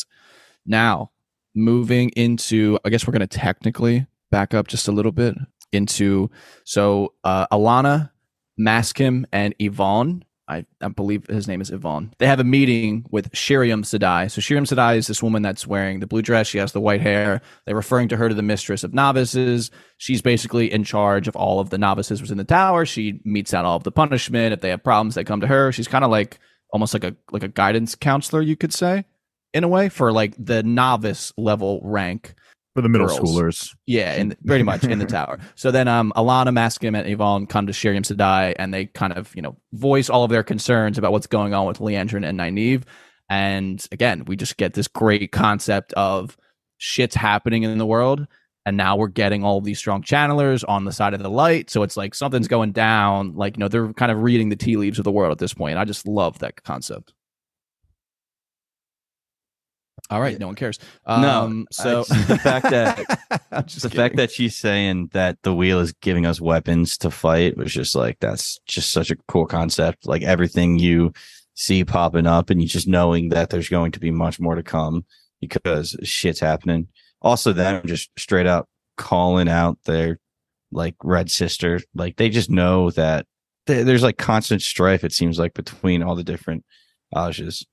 It's just Yeah. interesting that the wheel is producing the average level of wheel, like people who can touch the one source is like on average they're getting weaker, but at the same time they're also spitting out people who are capable of being like the strongest of all time, whatever. So I just thought that was an interesting concept because it is maybe not confusing is the right word, but it's just hard to keep track of because they are talking about how they're getting weaker, but at the same time, they're also getting stronger. I know we'll get more into it as the seasons go on and everything, but it's just the wheel is churning as the wheel wants to, basically. I would say stick a pin in that. I still think it's all related to the OG Dragon Reborn 3,000 years ago when he broke the wheel. I think that affected not only everyone's ability to touch the one source, so people getting weaker. I think it also has an influence on men being corrupted. Like I think all that stems from the OG battle of the Dark One and the Dragon Reborn. That's my guess right now. And didn't we also get a name drop here? We did. Okay, and the context, I didn't write it down specifically, but it's not a spoiler context, right? I can just say No, not at all. I mean, we learned in episode 1 that there was another false dragon. That got Dave's loins quite girded. Yeah. And then we get the name of him here in this scene. If you would like to Mazrim intro him Taim. for the Yeah. I was gonna say, if you want to intro him Please, for the I did first not time. write anything down. So Mazrim Taim, just another great character. So just I don't know. I don't want to say anything else, but just Yeah. that was a really Beast, cool moment. There was a lot of really cool name drops, like Kadsui and Mazrim Taim. Like we're killing it this episode. The Ishmael reveal. Yeah. And a big concern, and we talked about this, me, Luke, Jimmy, on the season 2 book readers preview episode, is that there was a concern. It was definitely with the three of us, but also I think in like the greater context of fans, if they were going to combine Mazrim Taim and Logain into one character just to like save us the headache of multiple false dragons. But it's fucking fantastic that they did not do that. That would have been the worst. I'd rather have multiple fake dragons. Yeah. And he just mentions location. He says Saldea. So at this point, I'm fairly positive We'll be there soon, right, Kyle? Well, just that we've now named all of the Borderland nations. Okay. So I guess they're chipping away at all of the fucking possible geographical locations to discuss in the show. Season 3 map for the intro. I mean, I'm calling out for a map. I mean, someone's got to help Seriously. someone's got to help these poor folks out. We had this conversation. I'm just like waiting. Once we get a seafaring trip, then it's game over. Then introduce us the map, once we're crossing some borders. Well, speaking of crossing borders and traveling, they do have their bags all packed together. And they were saying, that Moraine needs our help. We're about to go. I'm like, can you just do whatever you want as an Aes Sedai? Or are they like kind of like, all right, we'll do this now. Go to the Amelin seat. Like we'll explain why we did this and take any punishment that like comes to us or whatever. You can pretty much do what you want unless you're specifically assigned to do certain things. Like the Mistress of Novices, Shiriam stays in the tower all the time for her purpose. And Leandrin, you saw in season 1, she was out there hunting down guys across the country. You can really do whatever you want as long as you're not betraying the tower and you're being good.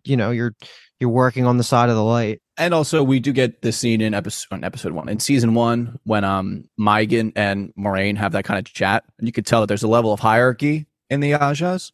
So Maigan's trying to basically instruct her, like, hey, you got to stay here in the tower and do yada yada while I go do these things. Moiraine gets around it, obviously, by getting Swan to give her the oath that she has to leave, essentially, which is just, like we talked about on the podcast, absurd to, the punishment for someone that's never in the tower is to never be in the tower. So that kind of writing wackiness aside, they does kind of teach us there is a level of hierarchy. Also, we do know from episode 1 that the Amyrlin's not in the tower right now. So I think it's also maybe a function of like mom's not home. So like, the inmates rule the prison a little bit. The next scene we're going to move to, because we discussed Elaine and Egwene about everything, is we get Nynaeve and Leandrin. These are 2 scenes technically. The first scene is going to be Nynaeve goes to Leandrin's door. She gets informed that Leandrin just left and she kind of follows her. And then it moves into Nynaeve exposing a very uncomfortable secret of Leandrin's, and we get a pretty much we're on the fence of fireworks. We almost get to some fucking crazy shit, but we don't. Leandrin somehow composes herself, contains herself. My boy. And we don't get that my far. boy. Yeah. I've abandoned my boy.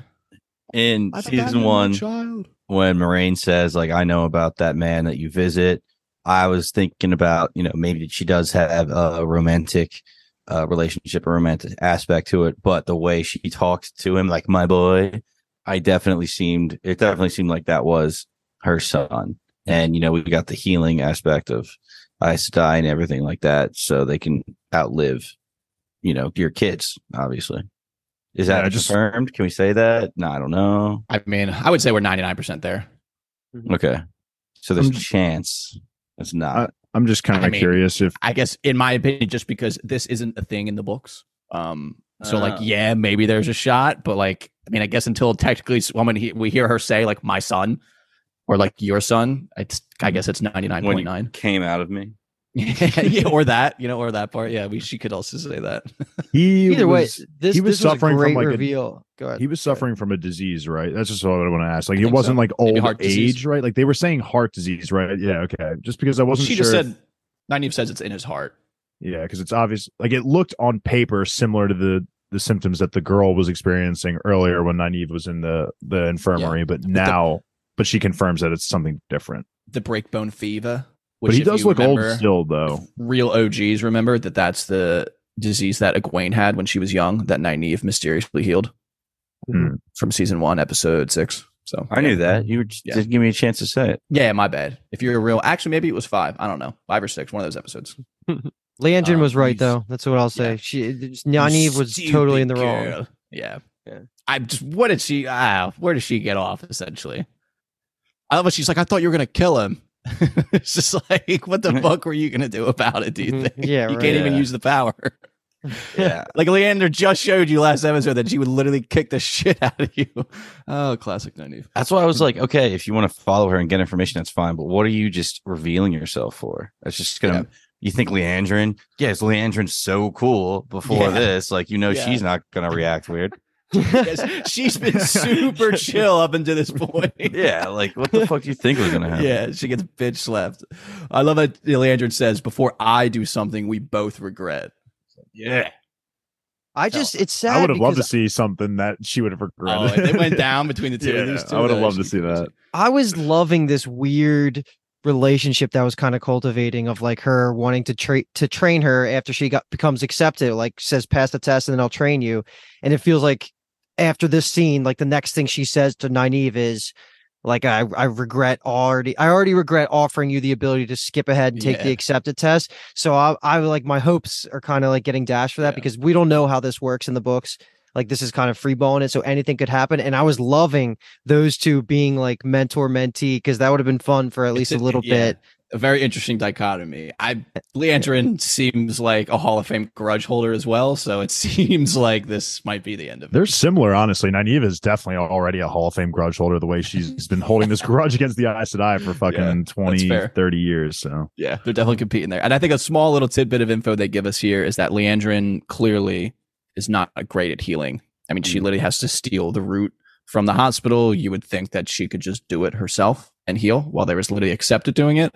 I think that's what you're supposed to infer from this, because that is a thing from the books, is that Leandrin is really not good at using healing. Well, you gave that confirmation. I just thought it was her just not being unsure of what the disease was. So, well, her saying, I didn't know it would hurt you, I didn't know it would leave you here in pain, kind of goes on with that, Kyle. Okay, yeah. Because she said, I've been pretty much, they said, like, she's been unsuccessful at healing him.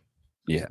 And like, she doesn't want to go in and say, hey, can I have all this medicine? And be like, oh, who's it for? And she's like, So yeah, but like, what's the significance of hiding this person? It's just something. It's a weakness. It's a weakness for her. I mean, she says literally earlier in episode 1, it's like, warders are their weaknesses, they're things they get in the way. Yeah. While she is kind of, I don't want to say babying this boy when he's an old man and he's legitimately sick, but like, yeah. Just think, Cersei Lannister, right? Like every little piece of information is leverage over each other in the White Tower, because these are some petty hoes at times. So like, you don't want, especially Leandrin, who's like she just like fights with everybody. Like, you don't want her having a weakness out there, is probably why she tries to hide this. And to my knowledge, this is new. I don't believe she has a son in the books. Right. I don't think we don't really learn that much about her. We know that she was poor when she grew up, basically, and that's and we might learn more about that stuff. But obviously it implies the fact that she had a romantic relationship with a man in the past. I wonder what that guy was like. It gives us hope that she's not going to be always sexist towards men. It gives us hope. I don't know. Maybe she's just so jaded. Yeah. I mean, it was, must have been 70 odd years ago. So maybe this is the reason why she hates men, and she didn't willingly want to get pregnant. She didn't want to raise a son, and so now she hates all men. Yeah. Like Ingtar said, I mean, you might not like the reason, but I got to ask the question. Yeah, Ingtar. Maybe something happened. She got pregnant, kept baby. All right. We got one final scene before we get to Lord Ingtar. This is just Leandrin, like Luke kind of led us into a little bit. She's leading Nynaeve down kind of deep into the tower to begin her accepted trials with the Arches. This is obviously a cliffhanger on that storyline. They do like the ritual language. It's like who do you bring, sister? One who comes as a candidate for acceptance. Is she ready? She's ready to leave behind what she was. All that kind of stuff. That's kind of I didn't go back and check verbatim, but I know that like they have like this like rigid ritual sentence is that they have to say. So they're kind of pulling that straight out of the book. The doors open, the music is fucking fantastic, and then we don't get it. I saw some Arches. We'll leave this. I think me and Kyle can leave this alone completely, because this is totally going to be the cold open to episode 3. So you guys, any thoughts you want on the board right now? Because we didn't get much yet, but like there's no need for us to really go over it, because I'm sure any lore things we'll talk about will be next podcast. I assume this is the trial of the Arches. That's good. My crazy theory. All right, Sherlock Holmes.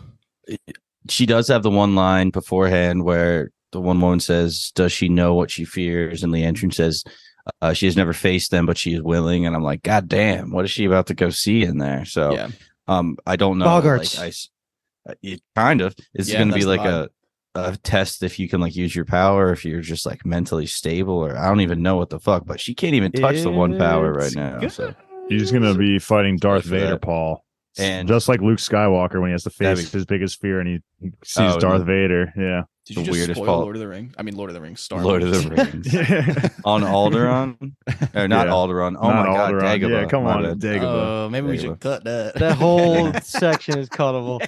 We ran a podcast on Star Wars for a little bit. I wasn't also. on it. Also, Leandrin says at the very beginning when she goes to Nynaeve's door, if I could take back what's about to be offered, I could, but I already put the wheels in motion. And I was like, she said wheels, the wheels of time. Also, Dave, I forgot to, you said about 15 minutes ago, where obviously this episode's dragging on a little bit, but I'm having a good time, so I hope everyone else is. You said when the dragon broke the wheel, I believe you meant to say the world. So just to clarify that. Yeah. The wheel is firmly certainly intact. Always will be. Season 1, every time a wheel came on screen, I was like, oh my God, it's a wheel. Write that down. Do we get a wheel in the sky keeps on turning at some point during this series? That's how it's going to close with that. It has to, right? Like it literally can't not be that song. All right. Any comments on anything that happened in the White Tower? White Castle? Hold your peace. Yeah, in the White Castle. I guess maybe until the end. But all right. We'll move on now to our final bucket, our final storyline, the hunt for the Horn of Valyr. So we just kind of pick back up with our hunting party, our tracking party. Uno is continuing to complain about Elias the Tracker, but Elias leads us to a river and a large building or kind of group of buildings that the group investigates, and we find quite the disturbing / badass scene kind of there waiting for us. So I would say we're just going to open up everything that happens in this kind of first location.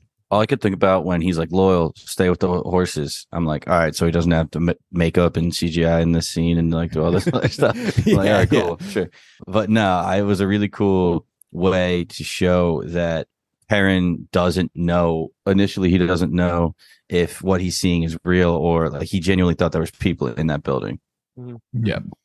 That like woman in the door or in the window is pulled straight from the books. That's that, awesome. Yeah, that thing happens for sure. So the window doesn't actually move. He's just seeing that. Is what he's happened? just seeing that. Yeah. Okay. Oh, interesting. Okay. Yeah. And then we get the classic, like, so he has the vision and like it's going through and like he tries to talk to them, but obviously, you know, there's no one there. And then the fade comes in and then it just like, because we're turning with the camera and we're watching the scene go down and we get to Ingtar and then we just get to Elias just staring at Perrin. Classic Elias. Classic. It just cracks me up that he literally just stares at him. He just stands there and stares at him. I'll say talk the shit, eyes. too. The eyes looked amazing.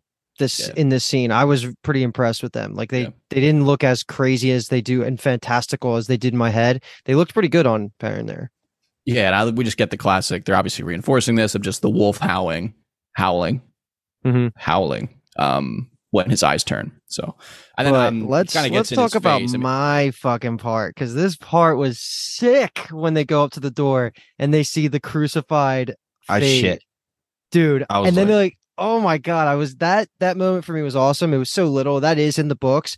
And they're like kind of theorizing what put it up there, what had the guts or was even capable of nailing a fade to the door like this. But it looked awesome. They went up and touched his teeth and shit. Like just how that all looked was like, I don't know. I just really love that moment. I got so hyped watching that. I was like 10 minutes in, like 15 minutes into the episode. And I'm like, this episode's definitely a banger. Kyle and David Wright. And terrible detail, but great detail. You know, they say he was alive when they did this to him. On the door, there's so many scratches right where his boots are kind of hanging because the spurs are just, you know, getting the spurs are destroying the door when he's thrashing about when he's alive getting tortured. And I'm like, that's a horrible thought to have. But the fact they even put that detail in there with the scratch at the door just shows how much they're paying attention and want the show to really go next level. Mm-hmm. Yeah. Just I guess quick shout out to Massima is the character that kind of says like, hey, you're gonna want to see this. Just shout out to Massima's fucking pythons. Dude, It looks so good. Dude, I mean, obviously we've talked about episode 1. We'll bring it up literally every time he's in the show. Just all Last Kingdom fans obviously love seeing him in the show. Citric from the Last Kingdom. I just love that him and Uno are the only guys that roll around with the cutoff. Everyone else is like full kind of like plate armor, almost like down their arms. And Because everybody got string bean arms. That's why. Exactly. Dude, he looks fucking totally, massive. Yeah, He in the looks so costumes, big. they were like, brother, you are not wearing long sleeves. Like, you are totally rocking that cutoff. Veins were pulsing. Pretty sure I could see him twitching on fucking every single one of them in his he's arms a with that beast. sword swinging. Two little last details I just want to call out is going to be that Perrin wielding a sword is like super weird. That never happens in the books, to my knowledge. He's just like kind of an axe guy through and through. But obviously, we have this level of trauma associated with the axe at this point. So I'm assuming we're going to get like a watershed moment where it's like, you know, last resort. All he can do is pick up. Yeah, it's like pick up the axe. I think that's going to slap a little bit in the future when that happens. And then the second one is just going to be that Perrin thinks that Elias is doing something to him. So obviously, they're building a level of like kind of antagonism. Only from Perrin's perspective. Elias doesn't seem like he gives a fuck. He's just like, brother, like it don't work like that kind of deal. It's interesting that he would think that Elias is fucking with him when he's been dealing with this shit for 6 months now. And I guess it's the vision thing. I guess, like, yeah. But he seems like it hasn't happened to him. So, but like, I mean, which is in the first episode, writing, but in the first episode, though, it seemed like he was like almost capable of turning it on and off. You know, like he kind of walked up to the scene. And I feel like he purposely like shifted his eyes to look around and investigate everything. I mean, I totally could be wrong. I have no idea, but yeah, I'm not really sure, to be quite honest. Tiny But Elias complaint. does have the line where he's like useful, you know, to know the difference between reality and vision. So And it's just a matter of now, does he have the same abilities as Perrin? Are they just similar and he just understands what he's going through? I have no fucking idea. We shall see. We get, I guess, a little bit more in that. So we move now to a small fishing village. We're here to kind of spend the night to gather some information. Just a little bit of fun lore thing is there's a lionfish being butchered. Lionfish is just like a classic thing from the books. That's like an animal in the world. Swan's a big fan of using lionfish as metaphors, and she grew up as a fisherman's daughter in Tyr. She may or may not even bring it up in season 1. I didn't go back and parse through every word from every episode to know that. But then the other thing is just that Elias kind of tells Perrin, like, hey, this is like such a weird comment to make, but like in the context of those two, I guess it makes sense. But he's just like, they're not your pack, boy, the Shinarans. Yeah. And he sleeps under the stars, basically. And Perrin's like, dude, you're weird. Get away from me. Yeah, I was like, dude, what the fuck? You want to date me? Is that what you're trying to say? Yeah. Like, we were talking about how Varen has no social skills. Clearly, Elias has no social skills. Telling me I don't belong with them and telling me where you're going to sleep tonight. I'm like, all right, Elias, you sneaky little dog. But yeah, it was just weird. Yeah, like why? We didn't see Elias get captured. Correct me if I'm wrong. At the end, I don't believe we see Elias on the beach. So maybe sleeping under the stars, he was able to escape and saw it coming somehow. But yeah, I don't know. That was just, he's got to work on his social skills a little bit. Yeah, we bit there. So speaking of sleeping, Perrin is sleeping peacefully when pretty much all hell breaks loose. Town is attacked by the mysterious group, I'm going to say, that we saw at the end of season 1. So they're kind of finally have popped up. I mean, finally, as in it's only really taken 2 episodes, which isn't that long, but they've kind of reared their ugly faces. This shot of them like leering over Perrin with their helmets, I thought was really good. It was kind of like not necessarily horror inducing, but like it was like, whoa, like that's quite a visual shot. And then it moves, they scare us and then they fucking slap Massima's fucking half naked body, just beating this shit out of people right afterwards. So yeah, it was a little fucking candy at the end of it. This whole battle sequence had amazing choreography. It's hard to follow up The Witcher because The Witcher did have like one of the highlights of The Witcher was how perfect the choreography was. This is a close second for me in battle sequences that I've seen in a long time. Everything about this scene was amazing, especially Sihtric / Massima in the beginning, just destroying people in the background without his fucking shirt. Comment on that in a second about the missing shirt for now. But late, like every single one of our boys, including eventually down the line, Loial and Perrin, get moments. Like Ingtar and Uno had amazing moments. Like all of I'm just so happy to see this. I'm getting really, really like hyped now because I know in the future there's going to be so many more battles, and if they can pull off any of these battles to the level that we're seeing here, like we're in good hands, because this is the first time we're seeing a non-magical battle, and like you need to have these sort of details and choreography down, and this was a damn near 10 out of 10 scene for me. That just front to back, the whole battle sequence, the camera angles, the music, like all of it was really good. How we were following Perrin, and just again Massima, hell yeah, that was just amazing. If Ingtar told me to jump off a bridge, I'd fucking jump off a bridge. Like that man is so cool. He's one of the best leaders. Like the whole conversation he was having with Perrin last episode about, just not letting anger guide you, and there's a reason behind everything, and then backs it up with being one of the coolest looking fighters out there, in sync with Uno. How he used the fucking so good. It's great. Yeah, like you said, everybody got their moment. Loial just freaking out. I'm a little upset Perrin didn't go full Hulk mode and everything like that with like whatever he did with Valda. But everybody else really shined here. Besides Elias we didn't see at all during this fighting. To my knowledge, no. Okay. Yeah. And my God, the other people come in. These are the people on the ships from last season. The very, very end, they just do a little bit of casting, and our boys go fucking flying. Yeah. But when they get woken up to all being dragged to the beach, and that fucking palanquin comes in with not just a regular one, it's like a fucking pyramid, and they're carrying that motherfucker around. Who I thought was the Dark One was up there, but actually it's not. It was. I was just, because it's a Forsaken Ishmael, and we assume this is a Dark Friend that we saw in season 1 with the long fingernails. So I'm like, all right, these are fucking big players.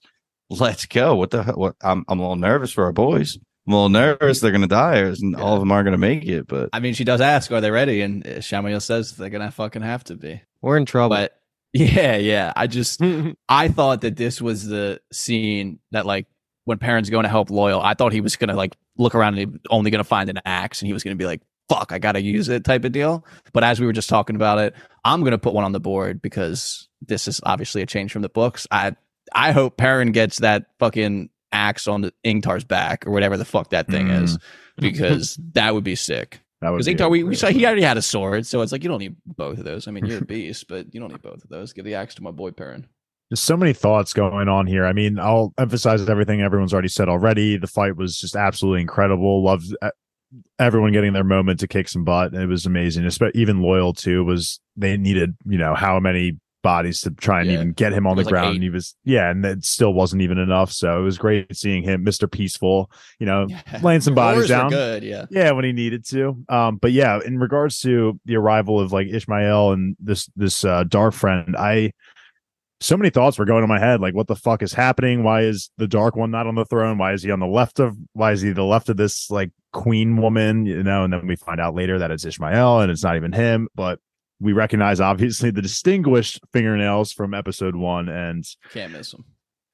I already had mentioned this theory to 2 of these guys. I'll just put it on here just for fuck's sake, just in case maybe the show goes this route. But my immediate thoughts were, what if Elaine, I'm sorry. Elaine. What if Elaine is the daughter of this woman? Like they're talking about like, oh, Elaine's the daughter heir, and this woman seems to be very regal, and it seems to be a queen in my mind. And I just think that would be an interesting plot point, that Elaine would be the daughter of this woman. And so if maybe down the line Elaine is a dark friend, or maybe is stuck in a struggle between deciding if she wants to keep going with her mother, or if she wants to continue her friendship with Egwene. I feel like that would be a very interesting plot point. But the only reason I'm not 100% confident in that is because we know that these people are like from a way off land. Like they clearly had to sail here on ships, and we know that the 2 rivers is somewhere that they can walk to. So it's not like these people were coming from that distance. But I still think that would be a great plot twist if Elaine was the daughter of this woman.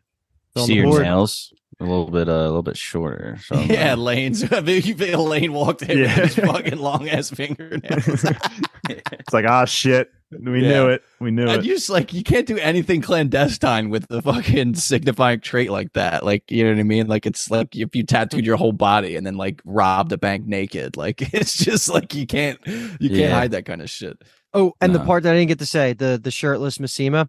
So if you weren't paying attention, go back and watch. He's fucking everybody up with without his shirt, just in the background. Perrin walks out, and then like a minute later, he walks out with his fucking all the armor on. Had the second to strap up before going out and fighting the end of that battle. Yeah, deep breath. Yeah, they were fucking kicking ass. One little point that I'll point out is that it's subtle. And I think we'll get more of it. But I think just like identifying the concept that the woman with the fingernails only spoke to Ishmael, and then when they were addressing the crowd, the woman to the right of her was the one that spoke.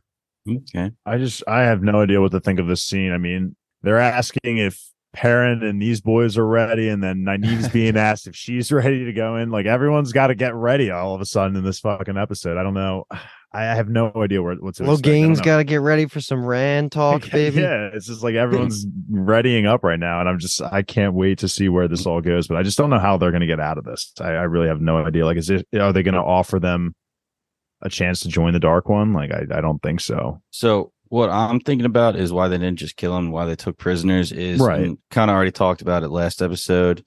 They seem to be the people with the pacifiers in front of them. They're either controlling them or using their ability of the one power. Cause they said like the one chick at the end of season 1 finale used Nynaeve and Egwene's power, not her own. So they drew on their power. So I don't know if they're drawing on these pacifier people or just controlling them. But they're crazy, and maybe they need more. So maybe they're looking for people that are in touch with the one power so they can control them. And that's why they're taking so many prisoners. Maybe they're creating an army. I don't know, but I'm a little nervous that some of our boys are going to get scratched up with those long talons. Good thoughts. Good parting shots, honestly, right there. A comment on the pacifier is interesting in that in the books, it's like a chain, it's kind of like a choker type deal.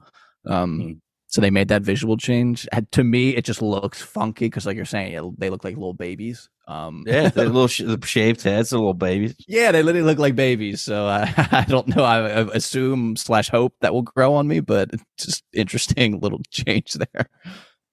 The hockey MVP, masks are LVP? terrifying. MVP, Yeah, I'm ready for LVP? yeah. All right, I started last time, so I'll go last. Who went last? Dave, you did, right? Yeah, Dave. I thought I went first. Dave went It was- last, so You I'll went- go you went first last. anyway. Yeah. It's okay. I'll go You first. went, Dave. You went first for giving your updated top that's three. what it character was. rankings. Yeah. Okay. Let me pull this up. Sorry, I put it down. All right. MVP. Wow, I have options here. I like listed out so many, and I can just choose one, and I get to pick. All right. MVP. I think was pretty obvious earlier. We're just gonna give it to Varen. Like I said, Nice. it was just a great character growth for me. I'm really enjoying her character that she's like with the boys now. We know she's Team Dragon Reborn. Yeah, she's I first. guess you can never really 100% confirm that. There's always the chance she could be a dark friend, but I'm just gonna ride or die that she is for Ferda. She's been awesome. And Does that mean you're a she- brown Aja guy? No, I'm a fucking dumbass. I would not fit in with brown Ajas. They would just make fun of me I for love being that a fucking honesty. idiot. In In that honesty. season 1 recap, you said you were thinking green Aja because Oh, yeah, everyone's I'm at bang. Battle Bang, Aja? and they're battling. Yeah, that sounds perfect for me. I don't have to Yeah. use my brains on the battlefield. I just They- fucking swing my pythons around. The show has it's been morphing a little bit into like Green Aja propaganda almost. Yeah, it really has been. And then LVP, gotta give it to the one who's been shitting on my boy all episode. Gotta give it to Moraine. Yeah, knew we're gonna get some eye rolls on that one. That was Easy. pretty Yeah. obvious. Yeah, just Yeah, I can't put believe she fell to third, I guess, to go to me in episode 1. I was like, it feels obvious to me. Yeah, she has not had a great 2 episodes. I think I said that in the first episode too. She's been a little bit of a swunt, but there's Whoa. obviously there's reasons Oh, for sure. it though. There's obviously reasons for it. But when you're talking that poorly to my boy, you're gonna take that LVP. So that's where I'm at. All right, so for Yeah, you can MVP, I'll go Rand just because I didn't even know he was making moves. I was thinking this was all coincidence, but I love that. after talking like through this episode, I'm like, hell yeah, he's not just sitting around. I'm glad he's actually going out and doing something. So We he's talked him into MVP yeah, status. Yeah. Paul learned so much from us having this conversation, which I Yeah, love. The Jesus dark Christ. one. What? Yeah, that was Not- fucking great. dude. I need to be with you guys when watching. And for LVP, I'm gonna go Nynaeve for one, revealing herself to Leandrin. We just talked about that, and because Leandrin, you should have known she was gonna overreact. And then 2, just walking up to the door, not knocking, eavesdropping, and then walking away at the worst second. I absolutely hate that trope. That was a solid mahogany door. You're telling me you could hear Egwene talking like she's right on the other side of it perfectly, like it's not muffled? Get out of here. All right, I'll go next. MVP is kind of hard for me, to be quite honest. So I'm going to start with LVP. And I will say that this is quite a change. I'm going to say Elias is my LVP, even though he was just Wow. my MVP last episode. Just because Perrin's also my boy, and clearly the standing and staring ain't working. So he's gonna have to go back to the drawing board and work something up here because it ain't working out for him. And then MVP, I'm gonna be cheeky and I'm gonna take 2 MVPs, and one of them is gonna be Massima's left bicep, and the other one's gonna be Massima's right bicep. Not Massima, just his gun. No, just the guns, I accept I accept Okay, it. word. That's fine. That's good. Yeah, obviously Massima was number 1 for me. Then I had Varen as number 2. So my MVP by default goes to Matrin Coffin because he had a great episode. This is the Matt I've been waiting to see on screen. And I liked how, again, I feel like it defines his whole character, is him just knowing how Leandrin's locking the door and walking away. It was just really fun to see him in this mood because it's been a while. So I thought Matt had a great episode, and I'm looking forward to more from his actor. So Matt's going to be my MVP, and then my LVP is going to be Sir Podrick. The one that was fucking with Rand's friend Errol because he had it coming. Jan, whatever. I don't even care about his name. He's Yeah, not even worth the the name. Yeah. Yeah, but he was a dick, so he was my pick for that. All right. Does anyone have any parting shots or thoughts?